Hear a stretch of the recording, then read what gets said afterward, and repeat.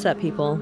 I'm Erica, and this is Cocktails and Capitalism, a podcast that pairs crafted beverages with stories distilled from our capitalist hellscape.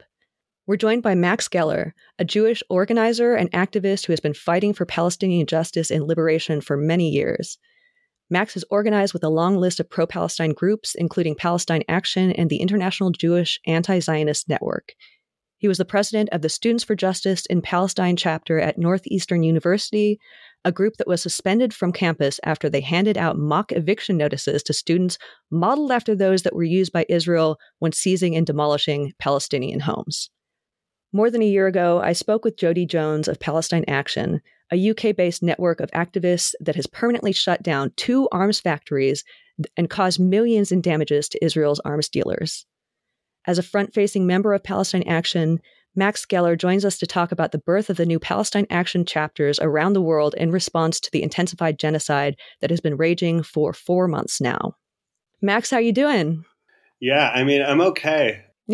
Like you say, it's been 4 months, and I saw the UN today said 100,000 killed, missing, or injured. And the injured part is what might feel like a saving grace, but I hate to get horrible and deep really quick, but I just had this incredibly intense day where 7 members of Palestine Action just concluded a trial in which they were brought up and stood tall for really damaging the headquarters of Elbit, which is a company which I think, as you mentioned earlier, your listeners should be familiar with at this point. But just to give you a quick overview, it is my position that Elbit is the most evil company in the entire world, which I know is saying something, but it is Israel's largest exporter. It is the drone manufacturer that makes up 80% of Israel's drone fleet. And I think it's really important to understand that Israel's number one export is the arms industry, and its number one weapon that it exports is the drone. And Elbit makes 80% of its drone fleet. Wow. And these drones are used not just in Gaza, but all over the world. And today I spent the day in the hospital with Mohammed, a witness in the case that just concluded. He testified about the drone strike that killed his cousin and blew apart his own legs. And Mohammed has been basically in and out of hospital, has had 26 excruciating surgeries since 2011. Oh my God. And it was an Elbit drone strike that did this to him. And he was able to come to a UK court and explain what happened to him and explain that it was an Elbit drone and thank the 7 defendants who had put their liberty on the line to dismantle this company's UK holdings. And it was just a really intense day. It's really intense to think about what Gazan injuries really look like. Yeah. And what that number of 70,000 casualties really means, in addition to the 30,000 killed. Yeah. And it really puts into perspective what we're talking about when we talk about this genocide. You sat there and you read this list that, I've been doing this for a long time. And in many ways, the last 4 months have been the nightmare that we've all hoped that would never happen. And we've seen episodes like this before, but nothing like this. And I think a question like, how are you doing, is really important because everyone who's listening to this podcast has been spending the last 4 months consuming the most horrific images through their phone. We're all in this, we're all experiencing the same sort of phenomenon of not being able to sleep and opening your phone, and just all my friends have been crying the last 4. It's really been horrible. One thing I really value about being in Palestine Action is that in previous episodes of genocidal violence against the Gaza Strip, I've lived through about 5 of them. We all have, right? Yeah. Like the feeling of not knowing what to do and just feeling helpless is not something that I've been experiencing. Like, one thing that Palestine Action has really empowered me with is like a sense of knowing what to do. And what we can do is get together and make a material impact in this war on Palestine. Yeah. The 7 people who were just on trial in Bristol did that. And today in New York City, people shut down one of the main branches of Albert's Bank. The Mellon Bank in New York was shut down by Palestine activists.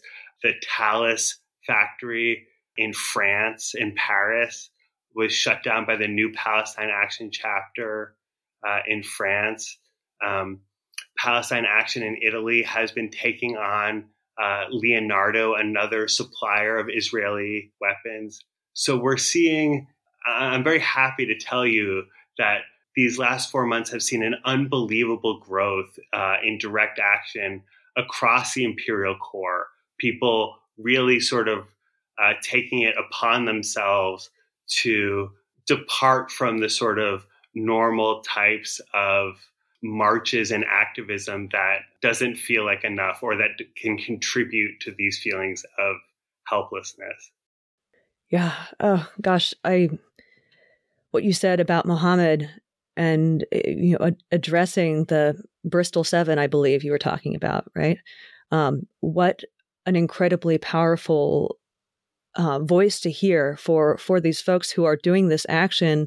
I mean, it really lays out the stakes so clearly and the reality that you're dealing with. It's not some distant crimes that are taking place. You guys are actually interacting with the folks who are the victims of these weapons that are being built and manufactured by Elbit. That must really hit a different way when you have those connections. I mean, it was an honor. I mean, I don't know how else to describe it. I can't sort of overstate my admiration for everyone in Gaza, especially the ones resisting this genocide. And Muhammad was 15 when he was blown apart in that drone strike. And he's now pushing 30 and has had over 27 surgeries. And when he came over to testify, he developed an infection in his knee, which had been recently replaced as part of this harrowing process.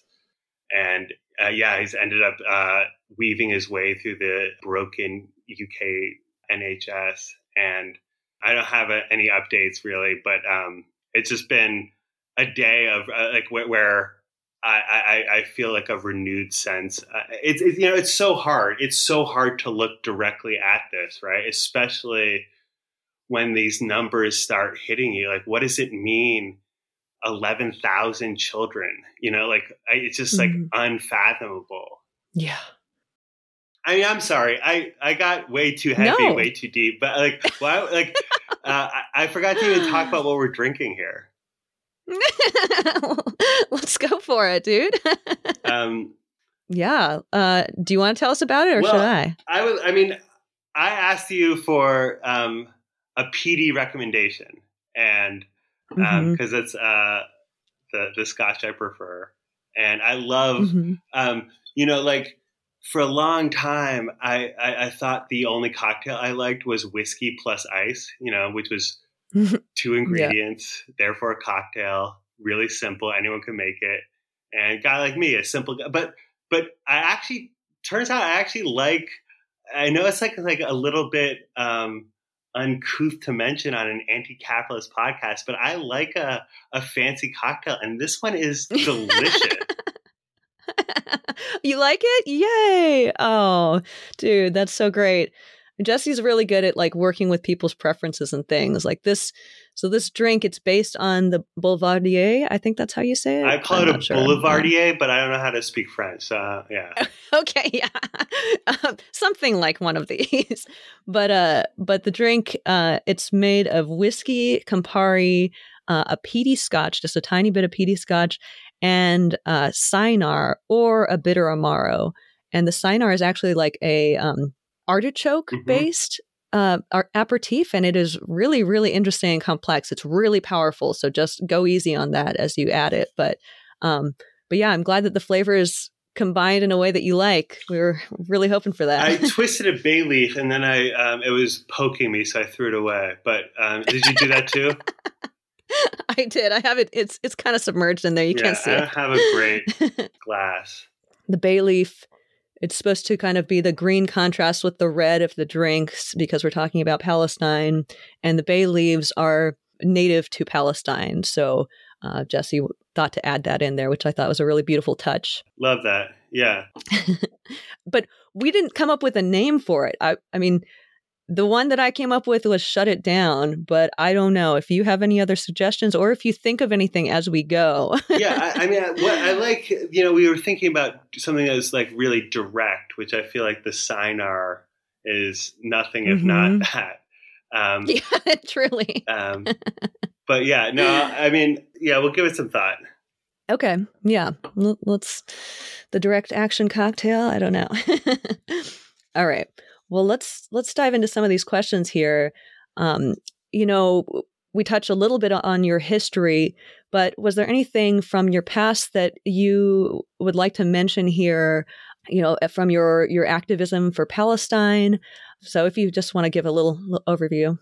Yeah, sure. I mean, I think the thing that is really important for me to foreground in all of this is anti-Zionism.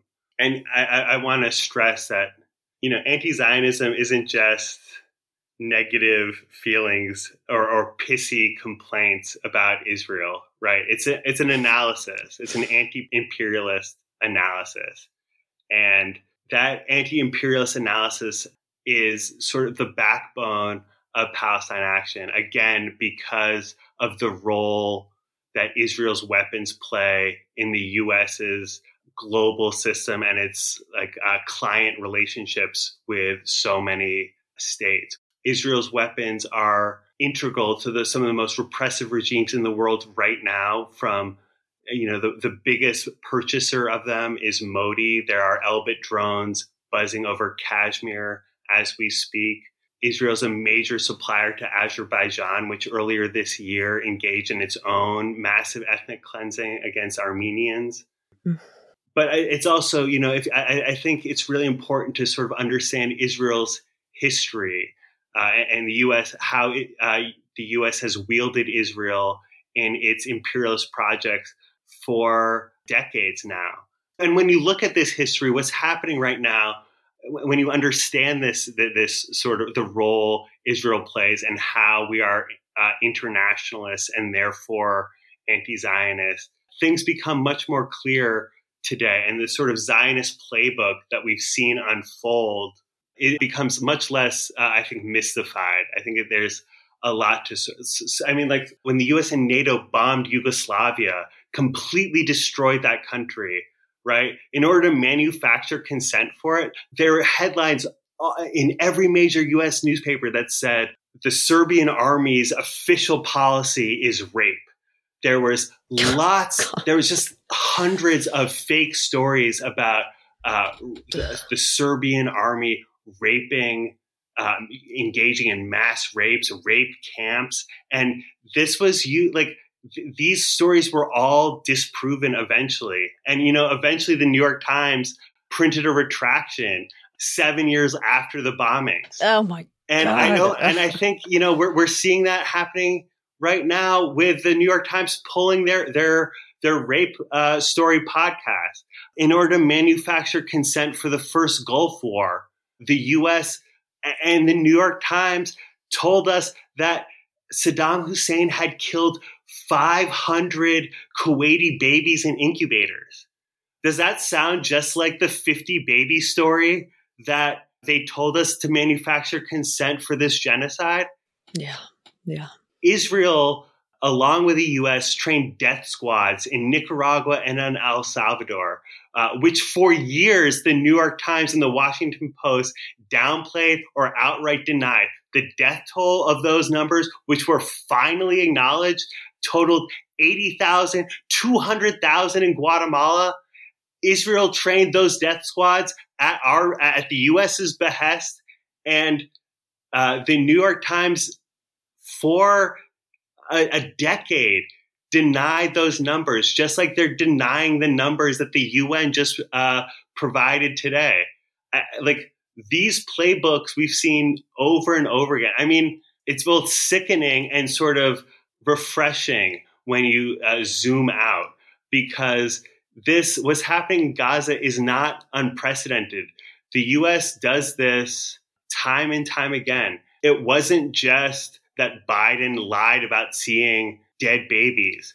It wasn't just that George W. Bush lied about weapons of mass destruction. It wasn't just that Lyndon Johnson lied about the Gulf of Tonkin, right? It's that the Vietnam War claimed 1 million Vietnamese lives. The U.S. project in Iraq, the destruction of the Iraqi state, 1 million dead Iraqis. So what's happening in Gaza has lots and lots of precedent. And I think an anti-imperialist analysis gets us there. And once we have that anti-imperialist analysis, we know how to attack this problem. We know what Israel's main export is, and we know that it's being facilitated within our own shores.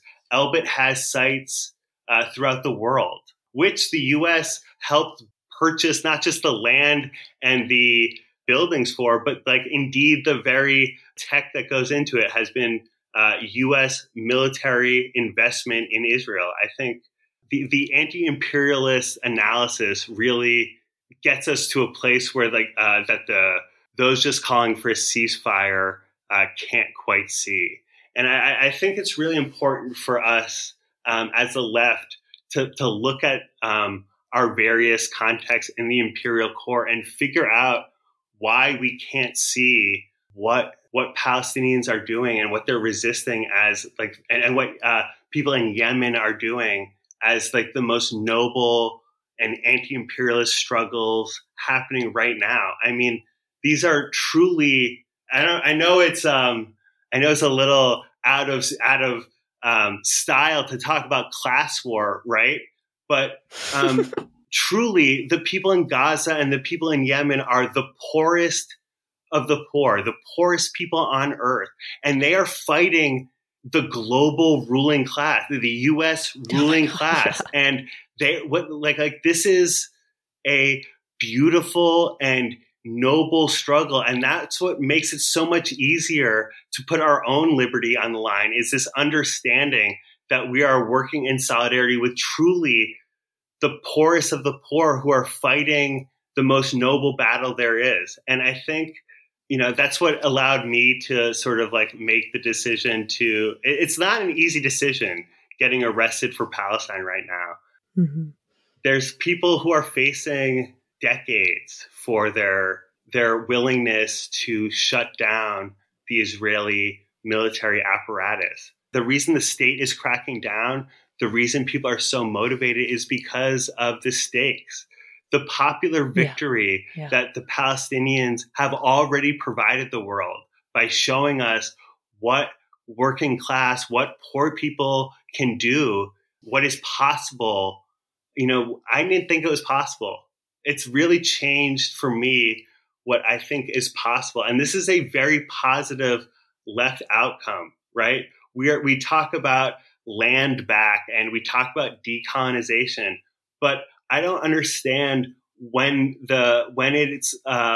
stopping us from looking at this and celebrating the fact that on October 7th, land was reclaimed. And since then, settlers have left and they haven't come back. Yes. And since then, and in that context, right, the fact that Palestine Action has, I'm not exaggerating, in the last 4 months, we've had well over 1,000 new signups. We've had hundreds of new actions. We've had chapters all over the world, and it's because there's something really inspiring happening, as well as something unspeakable and genocidal. Mm-hmm. These things are a dialectic, and they're both true at the same time. God, I want to dive into so many of the things that you just talked about, and I'm tempted to ask you about how, as a Jewish person, you became an anti-Zionist. But I don't know if we should just move on to talking about Palestine Action more.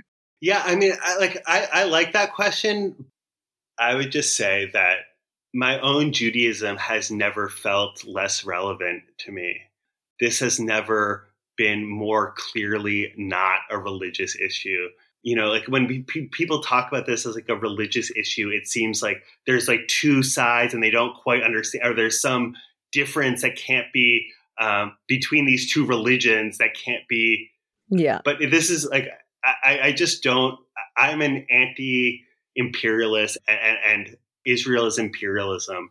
The fact that I'm a Jewish anti-imperialist or a Jewish anti-Zionist just means that I have anti-imperialist politics and some social anxiety and a bad stomach when I eat dairy sometimes. You know what I mean? I don't really think that there's anything more to talk about in terms of Jewish anti-Zionism in 2024. It's just whether or not you have a radical analysis or a liberal complaint about what's going on. Yeah, that's perfect. I really wanted to ask you about the direct action approach of Palestine Action and what drew you to get involved. I was living in New Orleans for a few years, and New Orleans has an enormous Palestinian diaspora population, one of the largest in the U.S. There was, after the 1967 defeat, there were 2 depopulated West Bank villages that basically up and moved to southern Louisiana. And they remain there, and they're a working class population. They're a mercantile class. They have a lot of the gas stations and corner shops in New Orleans and Metairie. And I did an organizing project. We worked on this municipal BDS campaign. We spent a year on it, where we were we did all the we sort of we played the local electoral game beautifully. We had days of agitation. We had days of call-ins. We had compelling speeches. We got hundreds of Palestinian American people who had never really done community organizing before to come to the city council meeting, all to ask for a municipal BDS resolution that called on the city council to divest any holdings that were from companies who profited from human rights abuses. Sounds pretty fucking milquetoast, if I do say so myself, right? And we got to start somewhere. And we passed it.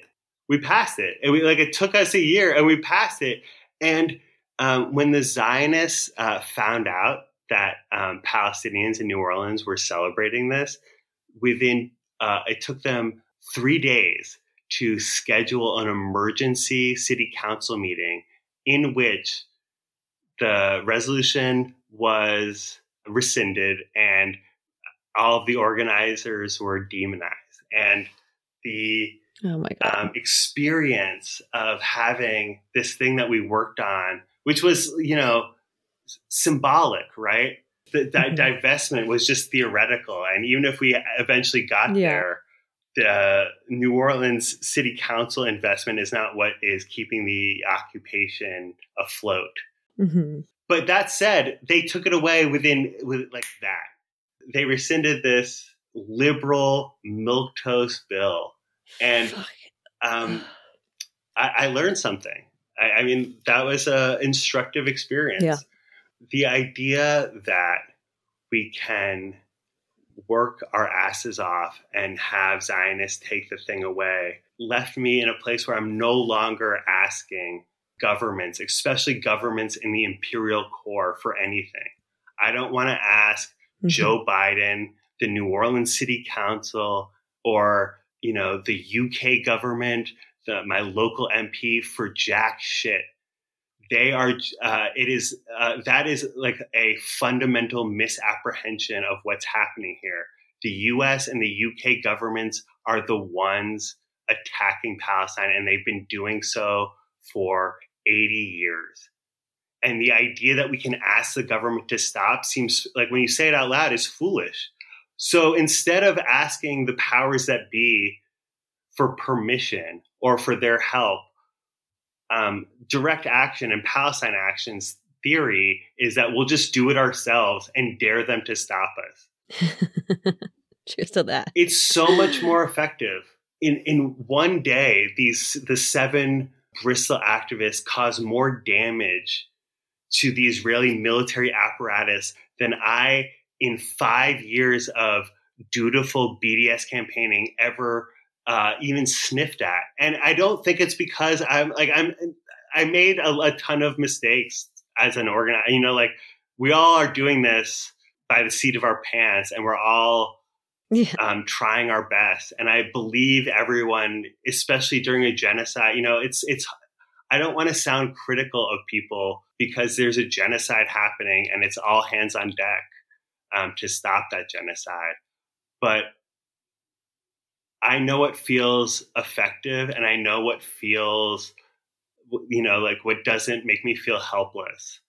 And that is doing something that risks arrest, but also shuts down the thing that's causing the genocide. We are making, Palestine Action has made the largest material impact on Israel's war machine compared with anything else that has happened in the 15 years of the BDS movement. And I think that's something we should be extremely proud of. And I think we should understand that it takes a great deal of sacrifice. And defeating America and defeating the UK and defeating Israel is going to require sacrifice. There's no way of perfectly tailoring a campaign to be anti-imperialist and have it be consequence-free. That's just not how it works. You don't threaten, you don't resist imperialism without any consequences. And I think we just have to understand what's actually happening here. And that is U.S. imperialism is destroying Palestinian lives. And once we fully, with clear eyes, accept that reality, with grim resolve, we try and figure out how we can make the most impact and stop it. And in that vein, both BDS and Palestine Action target economic interests and, cause economic damage that will put pressure on the powers that be. Can you talk a little bit about how Palestine Action impacts the bottom line of these bloodstained corporations? Sure. I mean, there's lots of different ways, right, to understand. We have UK labor laws here that, if we can get on the roof, if we can gain access to a part of the building where we're not supposed to, they send the workers home. It's this weird vestige of actually caring about working class folks that I know it sounds weird, right? Especially in America. Yeah, but, it's so weird. But every day we prevent these factories from opening. We have we know what their profits are by years. We can divide that by days they're open, and days that we prevent them from opening are lost profits. I mean, in that sense, it's very simple, right? But there's also another component to this, which is, 12 years ago, activists in the north of Ireland permanently kicked Raytheon out of the country, and they haven't been back since. And that popular victory that those dairy activists achieved by kicking out Raytheon is the very thing that's inspired well over 1,000 people in the UK to spend nights in jail to prevent Elbit from opening, right? So these it's really important to think about what popular victories, how we can inspire all of those around us. I mean, I was so inspired when, these four 19 and 21-year-old queer radical British kids got on top of a weapons factory for 4 days during a 2021 assault on Gaza. And that factory eventually never opened again. That's fucking amazing. Oh my God. You know, and I mean, cheers to that. And that's what got me chaining myself to the gates of a weapon, the same company's factory. You know, like if they can do it, I can, you know, and I hope people listening are like thinking to themselves, you know what? I can spend 3 days in jail for Palestine. I can spend a week in jail for Palestine. I can, you know, like I can do what it takes. I can, irrespective of the consequences I may face, I know what is morally righteous. A lot of times it's borderline cringe to be this earnest, right? But I really think that without exaggeration, Palestine Action consists of the most noble, brave people in the entire United Kingdom. And like the willingness to do what they're doing is so inspiring. And the few times we've had people in UK prisons for a long time, the response that we've received from Palestinian political prisoners, from the broader Palestinian prisoner movement, has been just overwhelming. People feel like they're part of the actual resistance when they are shutting down these weapons factories. And I think it's beautiful and earned. And I really hesitate to say that usually. Yeah, yeah. The state isn't cooperating with our plans to permanently expel Elbit from the UK. And they are trying to scare us. They have thrown some extremely serious charges at some members of Palestine Action. It hasn't worked yet, but that doesn't mean it's not going to work in the future. And it really requires us to build as robust a movement as possible to make the state back down. We have a responsibility to take care of all of our actionists, the ones in New Hampshire, the ones in France. There are lots of trials that are happening, you know, as we talked in the very beginning, as we speak and coming up. And I think no matter where you're listening to us, trial support is a way, and jail support is a way that you can get involved with Palestine Action. I have, in my capacity as prison support, I've received letters. Sometimes, you know, some people have written Palestine Action prisoners almost every day that they've been inside. Oh my gosh. Like, it's really beautiful. Wow. We've had bakers send cakes to the homes of recently released prisoners. There's lots to be inspired by. Yeah, yeah. I feel like so many people are looking for purpose and looking for how they can make a difference in this world and feeling so demoralized, like there's nothing they can do. And I feel paralyzed. And I feel that a lot of the time, like looking at what is happening in Gaza right now. But the fact that people can step up and take action with Palestine Action and make a material difference for the lives of Palestinians, and that, I mean, that's something that you can be proud of for your entire life, and you can die happy having done, you know.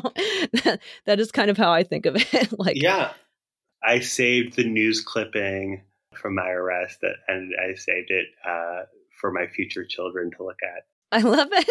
And I mean, awesome.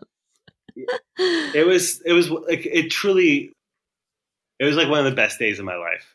It was a feeling of belonging and a part of something. You know, it's like the thing that we're all looking for, to feel like we're a part of something much bigger than us. Totally. Yeah.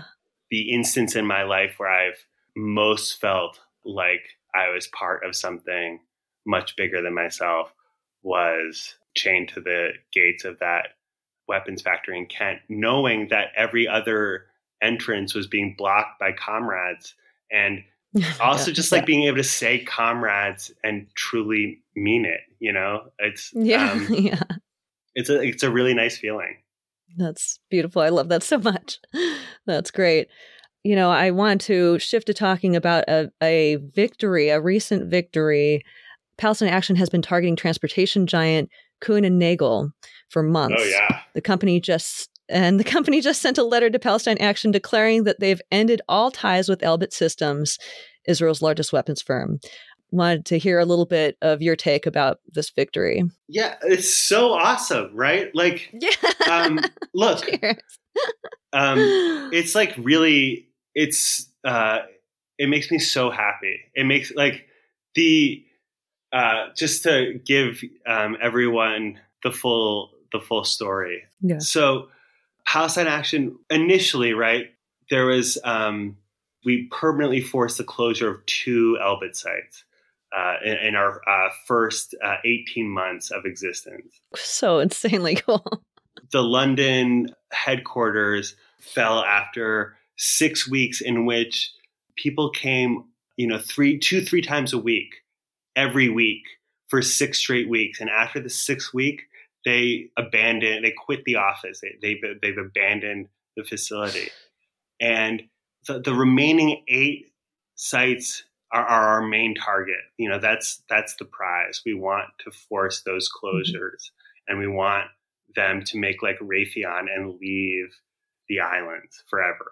But the remaining 8 have been stubborn. I think the state is really reluctant to give that popular victory, we were just talking about. So they're keeping these sites open, sometimes at a loss, sometimes, with no workers on site, but they're still open. So we've shifted to targeting every bit of infrastructure from their web designer all the way up to their trucks. And shutting down the trucks is a really big deal. And that's what we did with the Kuhn and Nagel victory. That's their international shipping. That's what gets the weapons from Bristol to repressive regimes all around the world, and indeed to fix the drones flying over Gaza.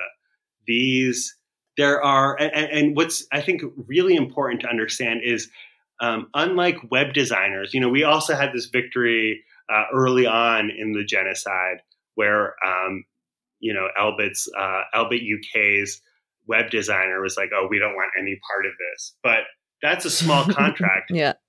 There are only 5 major trucking shipping companies in the UK that have the legal right to export or to handle weapons. And we knocked out one of them.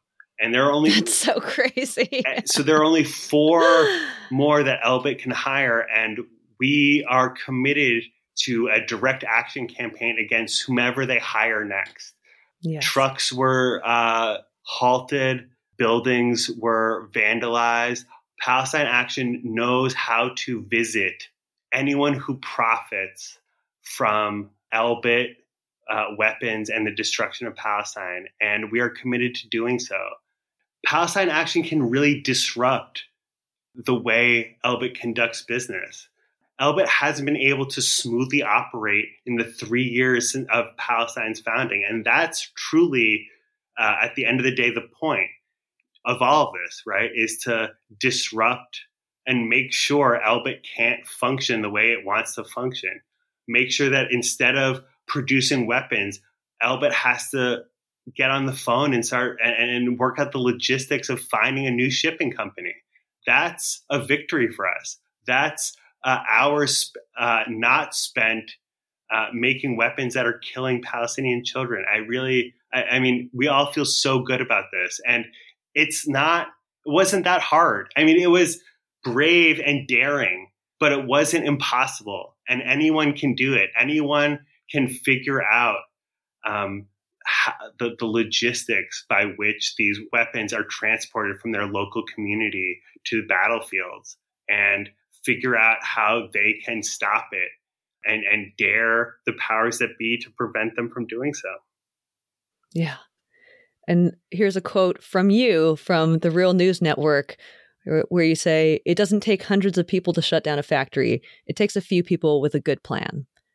I love that. And that is why I love direct action as well, because if you just do these things intelligently, if you just come up with a really good plan, you don't need to move every single person in the world to come and join you. You need just a few friends who know what to do, Totally. I mean, let me give you a quick example, right? Yeah. We just saw an incredible debut action from the comrades in Palestine Action France.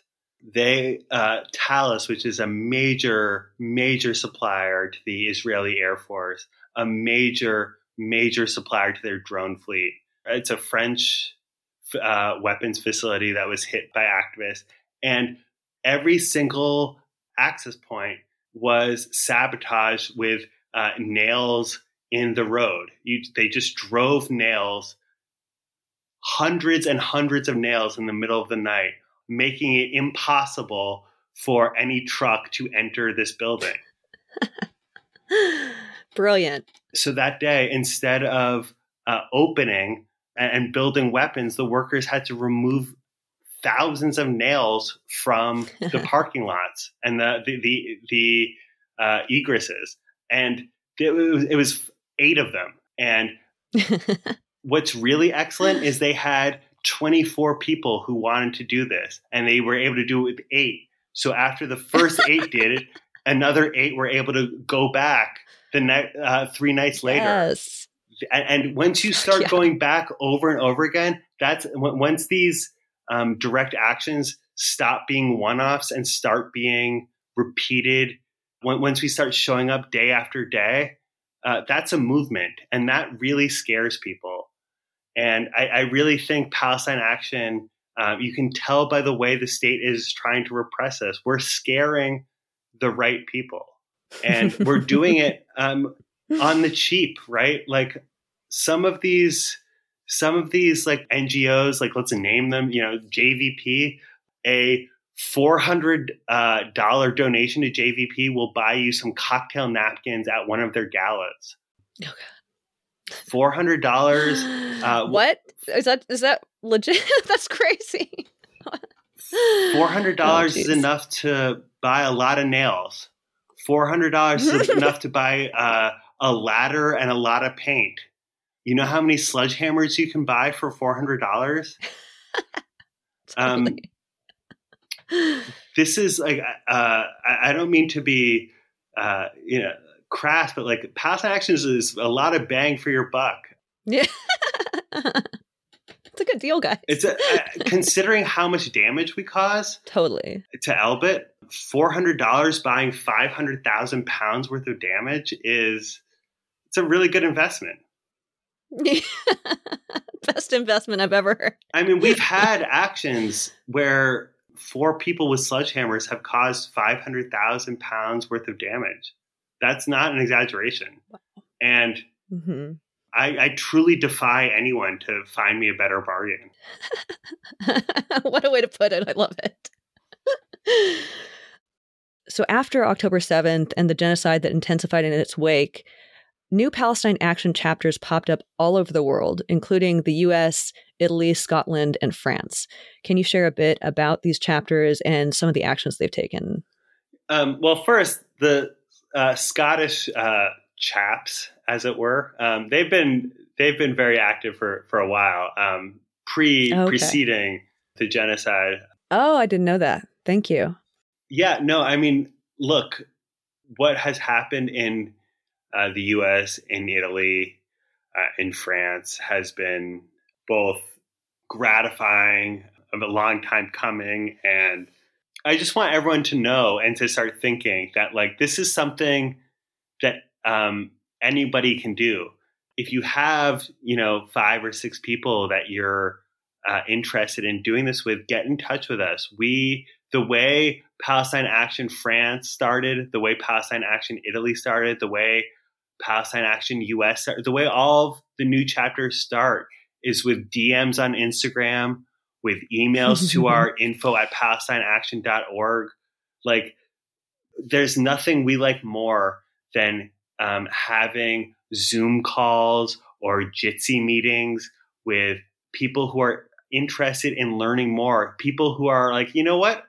I want to know why I'm not starting a Palestine Action chapter. I want to know why I'm not doing direct action. And there's a lot of reasons people have for not doing direct action. And there's a lot of them are good ones.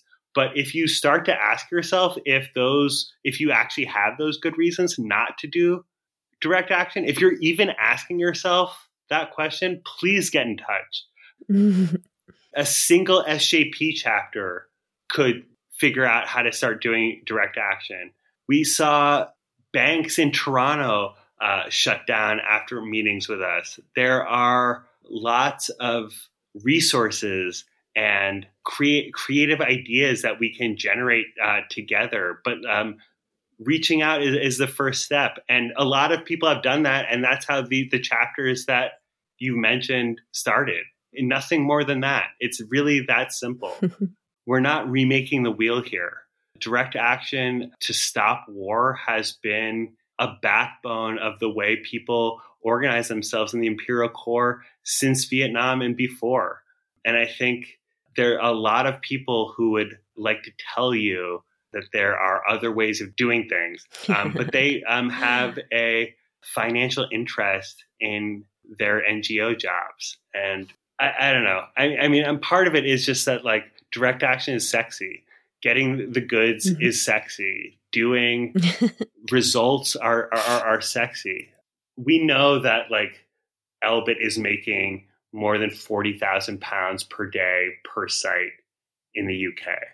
And I had never done anything that cost Israel tens of thousands of dollars, let alone doing something in a day that costs Israel tens of thousands of dollars. But I shut down a weapons factory, spent a night in jail, and I can tell you now that years later, the only result is that I know it's possible. I know that 8 people working together can cause tens of thousands of dollars worth of damages to the most evil company in the world.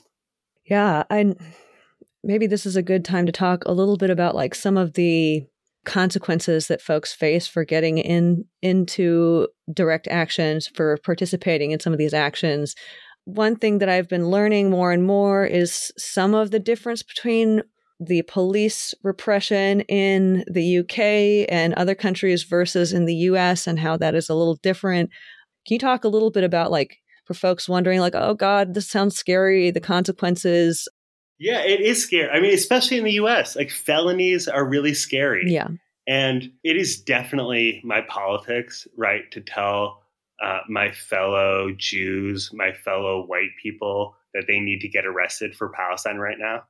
But I would not say that like everyone needs to get felonies for Palestine. That's really intense. And I don't wish that on anybody. Yeah. You don't have to do accountable actions where you get arrested. This morning at BNY Mellon in New York, no one got arrested. That bank was shut down for the day and nobody got arrested because they came in the middle of the night when nobody was looking. There are ways of escaping that are even better, right, than getting arrested. No one wants, I'm not asking anyone for martyrdom, right? If you can achieve the goal without getting arrested, definitely do that. Most of the actions which led to the Nagel victory were unaccountable ones, where people got away in the middle of the night. And those were enough but it's important to understand that those, like enough of those actions in the middle of the night were enough to persuade them to drop Elbit as a client. Wow. Yeah. So you don't have to get arrested, but I do think you have to risk getting arrested. Yeah. You have to be willing to risk it. But it's get away. Please get away if you can. Yeah. And I appreciate this about Palestine Action, that it's not about the performative act of getting arrested. It is about being willing to risk that to actually make damage that makes a material difference in relation to Elbit Systems, these weapons manufacturers. So yeah, I think that's a really important thing, because oftentimes leftists can kind of get lost in the, okay, now I'm going to demonstrate my dedication to this cause, and it does nothing, and that's not what we need right now. it does nothing, especially if you don't keep doing it, right? Like, yeah, that's true. Yeah. Palestine Action It's a has one-off. never done like a one-off. We like one-offs. We're in the movement building business, not the one-off business. Eventually, enough broken windows and red paint can create a big enough dilemma that a company says, this isn't worth it. It isn't worth being associated with Elbit, so we're out. That's a victory. Yeah. We're in the, like, I really think it's important to just think through how to create a dilemma for the target, whether it's Elbit itself, like the dilemma being like, okay, is this worth it? Is it worth staying in this country and trying to do business here, where every day we might get disrupted, or we might have a facility smashed up? That's a dilemma that Elbit has to think about. But for Elbit's subsidiaries, or for the people that make the weapons industry run, there are different pressure points and different dilemmas to create. And that's our task. And not all of that involves getting arrested. Much of it involves getting away and living to fight another day. But all of it involves building pressure that eventually becomes too much for these companies to bear. So we're towards the end of this discussion, but I just wanted to ask you, assuming that I am someone that is just kind of learning about Palestine Action and interested in the work that you folks are doing and feeling inspired by you folks, what would be the process for getting plugged in and getting involved with the work that you're doing? Yeah, I mean, that's a great question. I mean, I can tell you how I got involved. I sent an Instagram DM to the Palestine Action account, which I can't recommend doing now because we get truly thousands a day.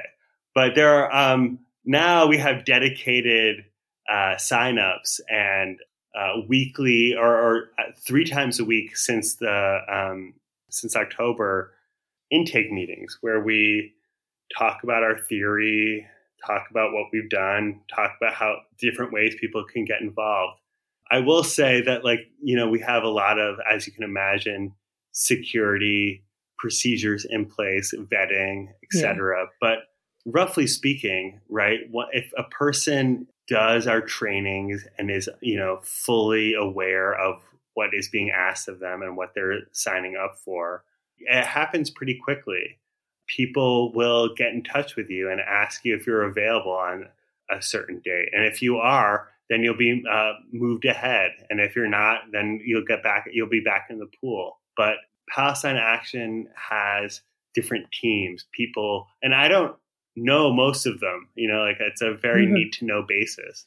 But what happened, someone contacted me who was putting together an action on a certain date. And when I told them I was available for that date, I was added to a Signal group, and it all sort of happened from there. But it's both easy and it's intense. I don't mean to suggest otherwise. Like, this is a thing where people take extremely seriously. But that's what the moment requires.